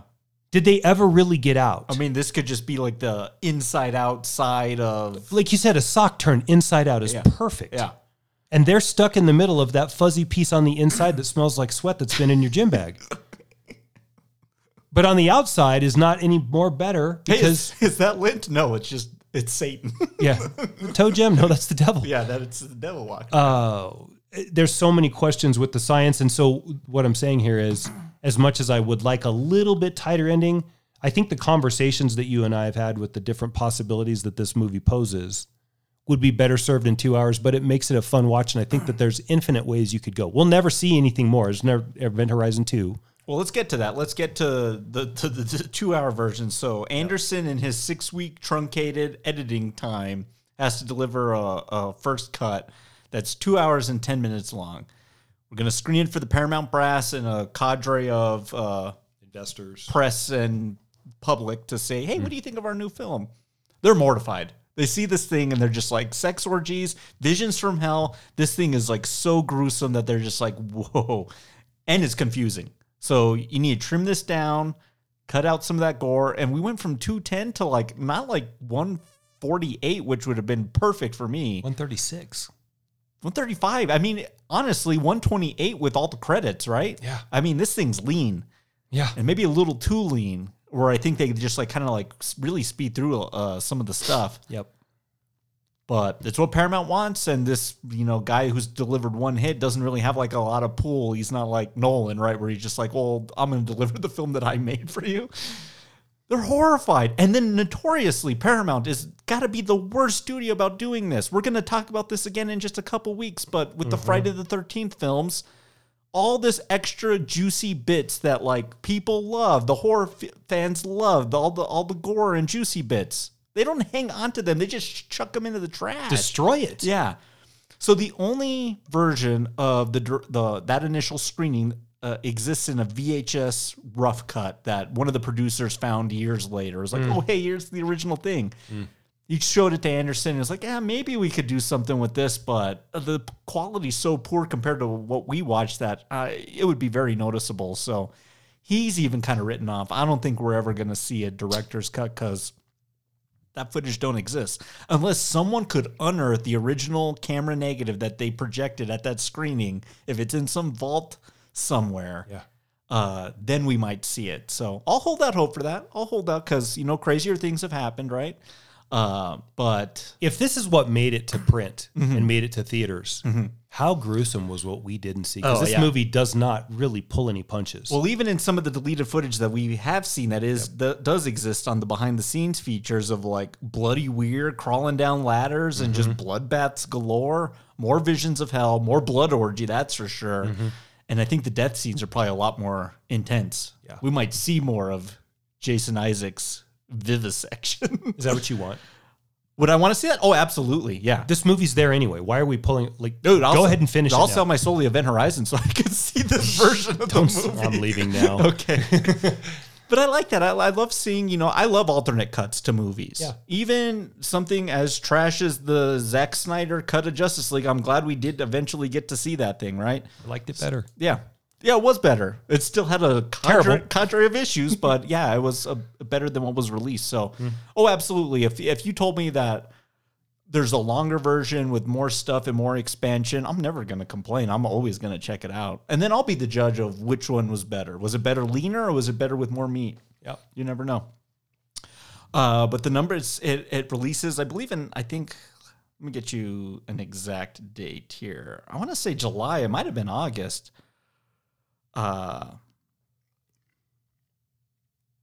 August 15th. Yeah, it's kind of a bad month, right? Yep. End of the summer movie season. Like, not a lot of really great stuff comes out around that time.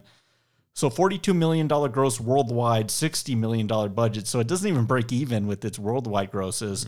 But it's pretty popular on the video market and right around the advent of DVD, right? So people discover this thing out there, and it does develop a bit of a cult following, which only gave credence to Anderson and crew to, is there a possibility to do a director's cut? Oh, no, the footage doesn't exist. So it ended there, right? Rumors of, they have had discussions, I guess Paramount maybe, of like a TV show and also a prequel or a sequel. Do you want to see any of those, and which one? If you could only pick one. Do you want a TV show? Do you want a prequel, which would, I guess, be the story of the Event Horizon, right? Yeah. Or do you want a sequel, which is kind of everything you've been pitching with Mr. Justin? I think I want a sequel. Yeah. How about you? I might want to see the prequel. Yeah, there's some space there, too. Sam Neill testing that thing for the first time and then persuading the Event Horizon to do it. It's very Thing-like, right? It's very the Norwegian camp of Outpost 31, right? So, yeah. But I think that's it on the film. What's your favorite tasting note, moment, scene, sequence of Event Horizon? I think it's the first plunge into the gravity drive with Mr. Justin when he gets sucked in. There shouldn't be just this massive hole in the middle of organic material or matter. That doesn't happen. So you really do get, I think for a moment, briefly, how powerful the gravity drive is and what exactly they're playing with. He literally disappears into nothing in a space that is clearly defined with structure. So there's lots of violence and there's troubling moments and there's some scary stuff. And my favorite moment is that we're on the ladder, which is in the deleted scenes on the VHS or DVD or 4K or Blu-ray or whatever and watch it. But that's not really in the film, so I can't use that. Watching Mr. Justin disappear is pretty terrifying. That's really, you could not be more alone. Yeah. And what's really weird about that, Jesse, we didn't talk much about this. He's tethered to the Lewis and Clark, right? An umbilical cord, which that's every time I think this, I'm like, he is being born again hard as he's pulled out of the womb of this gravity drive by Cooper. He's a born again Satanist, which is really, really troubling. He's called Baby Bear. Yeah, that's more troubling than anything else. The child on the ship who Peters couldn't save is born again out of this black womb of hell. Look out. Yeah. I don't ever want to be that guy. I would rather die any other way, knock on some wood, than that. And then that's after his decompression, right? Yeah, and he's not even dead. He comes back. And then when we get to, the reason also that's troubling is when we see what he saw on the other side in his flashbacks. Oh my God. Yeah. It's wild. S&M. Yeah, it's crazy. Mine's going to be the scene on the bridge. It was the first scene I saw glimpses of as a kid. And, those scenes like always stick with you. And then when you see the movie fully, you're like, I don't have a ton to be afraid of, but I'm still kind of mortified, right? It's just, that's a very off-putting scene. I think Sam Neill and Fishburne are really good going back and forth. But at that point, you're in a full-on horror show at that point. You're just waiting for the bodies to hit the floor. Right? What's the... Oh my God! Moment of Event Horizon. DJ's guts spilled all over the table. That's a good one. Did we really see that? We really saw that. Welcome to the Last House on the Left. Yeah. ×2. I am going to pick Baby Bear's decompression sequence just because it's so chaotic and they're yelling at him and then like he's possessed at first, but then comes to and then has this horrific realization that he's about to be sucked into space. Ugh. And they kind of save, and then they get him and save him and leave him to like what kind of state I can't even tell you. Something bad, right? Something bad. Who's the master distiller on Event Horizon? Lawrence Fishburne, for me, he's really, really good in this film. I didn't love his Morpheus stuff. Thought that was a bit overacted. And I think he's overacts a little bit in some of the John Wick stuff. Yeah. He's really good in this film. My favorite line from John Wick 2. Fuck that shit. No. Oh, from John Wick. That's a fantastic line in this movie. Yeah. In John Wick 2, it's like when they find out the bounty on Wick's head at that point, I think it's like $6 million. $6 million! Damn! We're going to Applebee's. Yes. Like, what? The Bowery King? Really? That's the best you got? The Mr. Pigeon Man over there. Yeah. And you know what? He's really kind of, he runs a tight ship in a lot of these like movies he's in. As Perry White in those Man of Steel movies, dude, he's an intense Perry White.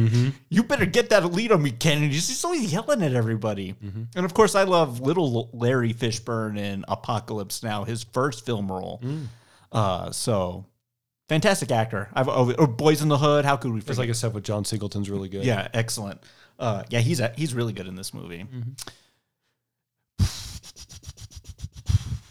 I'm going to go Paul W.S. Anderson. Oh, man, I can't believe I said those words. But to have, the limitations, the strict deadline, the leeway on editing time, and you still kind of had to trim down your movie in just a weird kind of limited space. And it's still very coherent. It's very watchable. It's got some really horrific bits in it. I think it's a competent directing job. Not going to call it a masterwork directing job, but the guy got it across the finish line with a lot of really strange stipulations. So, yeah, with what was left after Paramount took their scalpel to it, yeah, there's still a solid film in here. What could have been? Yeah, what could have been? And I think he cast it really well. Everyone in this thing that's the Fishburne, that's the Neil, the Kathleen Kinlan, the Richardson of it all, the Jason Isaacs of it all. Yeah, small cast, but they all fit their parts pretty well. How are you going to rate and grade Event Horizon? We have Rock Gut, Well Call, Single Barrel, and Tippy Top Shelf. Where are you going for this one? Call Plus. Really good, fun, troubling film. It's not a masterpiece. It's not super high concept. It uses it's high concept. It's not super unique. There's a lot of sort of reheated, but in an homage type way. I will be honest with you, I did not love this as much as I've loved it in previous views. It's been probably 4 or 5 years since I've seen it. Yeah. I still really, really liked it, and there's still some moments that left me a bit spun. It's a solid film, really well acted. You can't often say that with some horror films. Yeah. Acting kind of, we don't, we've got enough blood. Who cares about acting? Call Plus. Solid, good B+ movie. Yeah. I'm right with you. But man, I'm teetering on Single Barrel, right? Yeah. We're walking that fine line. But man, if I get my eyes on that 2 hour, 10-minute cut, I'm probably getting into Single Barrel because I'm probably getting a lot weirder and a lot more uncomfortable. And I'm getting all those bits that I really need. And just my biggest gripe with the film is just, it does feel like it is just, they're just rushing through everything just because it's such a lean machine at 135. That they're going from, and I love that efficiency, but it just feels like, gosh, these are big ideas and we're just like kind of not spending enough or as much time as I want on them. Yeah. But it's entertaining as hell. And I want to say this, I think this is the best Hellraiser sequel and the best Alien sequel that isn't Aliens. I like that too, because it does live within both those veins of those inspirations, right? But if this was an entry in either of those franchises, it'd be very high up, right? That's not saying a lot about those other franchises. Gosh, was that maybe the pitch? This is Alien 2 done Hellraiser style? Yeah, could have been. Wow. Yeah.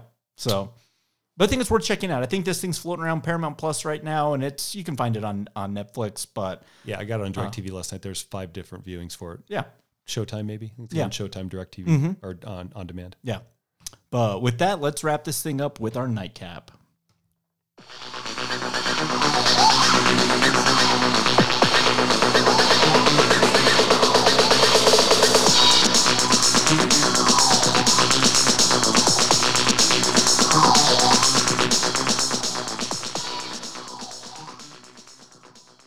You want to go back to 1997?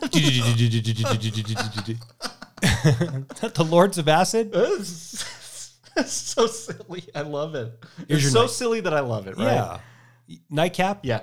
All right. So, inspired by the destruction of the Event Horizon, Okay. I came up with 4 other semi-destructive space stations that we've seen in film. Okay. Knowing what you know and how they're destroyed and all of the things that they did, you get a choice, Jesse. And that is, you can't change the outcome. Okay. You get to choose in the order of job preference which of these 4 you'd like to work on the most, second most, second least, and dead last. Here are your 4 choices. Are you ready? Yes. You're going to love this. Okay. I'm going to write them down. So, Okay. The first choice is the Death Star. okay. Second choice is Moonraker. Third choice is the Nostromo. And the fourth choice is the Prometheus, but not from that, from Solaris. Okay. So you get to choose being part of the crew or labor force, knowing how each one of them end, which is of those job possibilities the one you'd like to take first. Prometheus, Solaris. I'm going with that one. It's not as horrific. It's Heartbreaking. Yeah, heartbreaking more so, but not as obliterating as some of these other ones. Okay, and as horrific as some of these other ones are going to get. So that's the job I'll take first. Okay, we both share the same number 1. Okay. Second most desired job. Death Star, Moonraker, or Nostromo. The first Death Star, by the way. That thing's fully operational. I guess I'll take Moonraker second. I'm working for a crazy tyrannical warlord, Hugo Drax. And then that's all. My space station is going to go to hell, and I'll probably have to fight in a space laser battle, which that doesn't sound like fun. Yeah. But, it was a fun ride. We were paid well. We were compensated pretty well. I got to tell you, Moonraker, the film, is completely insane. And they're just totally trying to rip off Star Wars, right? It's like, do Bond, but do Star Wars. And it's like, yeah, this doesn't really work. I do have to tell you, the Moonraker book is phenomenal, and it could not be more different from the film. I always thought that there was, go adapt that as a Bond film, but like do the book. It could be on par with like the greatness of Casino Royale. It's that it's that entertaining. Yeah. Okay. My number 2 is the Death Star. Here's why. Okay. You're going to have a lot of fun in the conquest piece of this, and it's going to be over fast. Yeah. At least it's done. You're gone. You're blown to bits. And we're off. Instantaneous. No worries, no pain, no terror. It's just over. Mm-hmm. I think that's my number 3. Okay. Yeah. I mean, I don't know. Is the Empire really having a lot of fun? I never really... I mean, we can banter. You and I can talk about the new TC-14 that's being made. Yeah. We can have some fun kind of chit-chat, but I don't know if we're having a ton of fun, but I'm with you. We're getting obliterated in a millisecond. Yeah. It's just like... And we're done. I mean, quick death. So at least it's organized before you go down, too. There's orders that you follow and a structure to your day, and you're probably pretty well compensated. And at least there's clean clothes. Yeah, there's probably a good mess hall. I mean, the eats are probably pretty good. Militaristic? Yeah. Could be worse. So is your number 3 Moonraker? Yep. Okay. It's just... in addition to all of the things you said, while things are going well, there's a strong element of boredom on that. Yeah, Moonraker's number 3 for me. Plus, I just don't like Jaws. Yeah. Moonraker has also the infamous, in the Bond collective, the infamous pigeon double take. And what I mean by that is Bond at a point in that film is riding like this gondola, and he's like, it's a gondola chase. And he passes by all these like animals, and they're all just like, oh, that's weird. But then this pigeon like looks at it, and it looks at it again, and you're like, these filmmakers actually made a pigeon double take at the absurdity of Roger Moore riding this gondola. And you're just like, what? So weird. Anyway, that's bad. Yeah, the pigeon double take. Yeah, that's pretty atrocious. So then we have the same least likable job, which is a crew on the Nostromo. Yeah, absolutely not. No way. I'm not being compensated for my wages Very here. well. And then if I fail to go along with the behest of my company, I forfeit my wages. But then this thing we bring back on us, you want to talk about hell on earth, man. Like, I want no piece of the big chap xenomorph. Yikes. Food sucks. Medical division sucks. Pay sucks. Yeah. The alien on board sucks. There's a robot on board that they're not even telling us is a robot. I might just jump into space. Yeah. Just get it over with. Yeah. It's gonna bang you in the face, and then, and then it's gonna gestate in you, and then it's gonna burst out of you. Yeah, nothing about that world is fun. Hard pass. Acid blood, yeah. Alien, like I've always said, like, you know, like if aliens invaded and they were movie aliens, which aliens would you want? Like, dude, give me E.T. any day of the week. I'll take Mac and Me. If a xenomorph invasion shows up, dude, I'm ending it quick. Like, I'm not sticking around for that. I have one more that I want to throw at you just for fun. Okay. I'm not sure the ship's name, but the HAL ship from 2001: A Space Odyssey. Where does that fit in there? Yeah, that's also not very pleasant. That's AI run amok, and he's just jettisoning people into space. Mm-hmm. And then the survivor, Dave, he doesn't even really. He has to go through beyond Jupiter, beyond the infinite, which is essentially another black hole, which is horrifying. Yeah. Is that just before the Nostromo? Yes. Yeah, I think so too. There's some pretty sinister things taking place in that movie in a very cold, vacuous space that is kind of horrifying, right? It's just space travel is weird and strange. Yeah. Great question. Yeah. Thanks. Fun. Yeah. Yeah, Death Star, just blow me up instantaneously. Other than, if I had to be a TIE fighter pilot and actually go contribute to the battle outside, I'm probably getting blown away out there with Porkins. I don't know, maybe I could take Porkins out before I go down. Oh, you and me are both in the communications department. They're not putting us behind a TIE fighter. Were we the crew that didn't blast the escape pod because there's no life forms on that thing, thus averting all of Star Wars? Yes, right? That's you and me. Oh man, dude, we're getting force choked by Vader. Well, that's a wrap on Event Horizon. This was a very fun episode. A lot to talk about. We hope you check out the film. It's kind of what this cast is all about, just recommendations. Seek them out. Come listen to us or vice versa. But pick number 2 on your shelf. We're walking down the aisle. Matt's picks.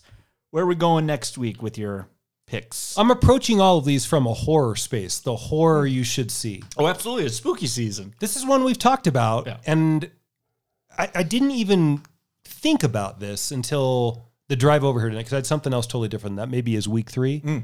But week 2, man, The Exorcism of Emily Rose. Okay, excellent. Yeah. We've talked about that a lot too. She would have made my list on the nightcap. I'm sorry, the flight, but I didn't want to spoil it. You were kind of saving it? Yeah.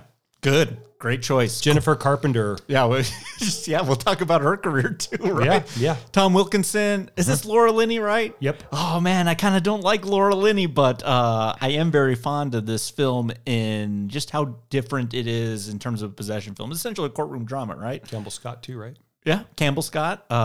It's like To Kill a Mockingbird. But it's the devil, right? The Exorcist in a courtroom. Yeah, great choice. Yeah, I haven't seen this it's been a while, so yeah, we should watch it. Yeah, I think we'll have the time to do that. So yeah, we'll watch it, come in here, and that'll be fun.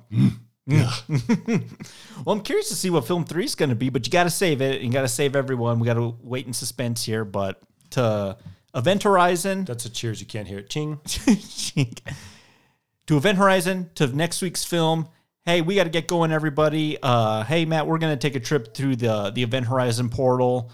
Maybe this acting and writing strikes over on the other side. Hey, I'm willing to take a chance. Well, I'm going to find an exorcist then for two things. Number one, to get the acting and writer strike over. And the second one is I think I got to go rescue your soul because you sold it earlier on the film. So the podcast, I got to bring it back for you. Yeah, come save me, man. Yep. All right. We'll see you all next week, everybody. Have a good week, everybody. We'll see you in the dark.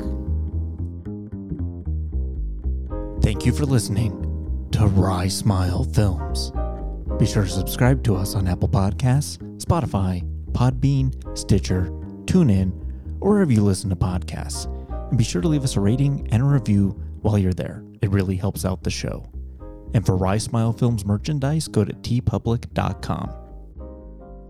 Event Horizon is property of Paramount Pictures, Golar Productions, and Impact Pictures, and no copyright infringement is intended. Until next time, cheers. Shit! Where the fuck am I going? Why is this shit gonna happen to me? Fuck. Think. Alright, I gotta get back to the ship. Alright? I gotta blow my air tank. I'll blow my air tank. Alright, fuck. Oh, this better work. This shit better work. Alright, here I go. Alright, 1, 2, 3. Come on. Yes! Here I come, motherfuckers!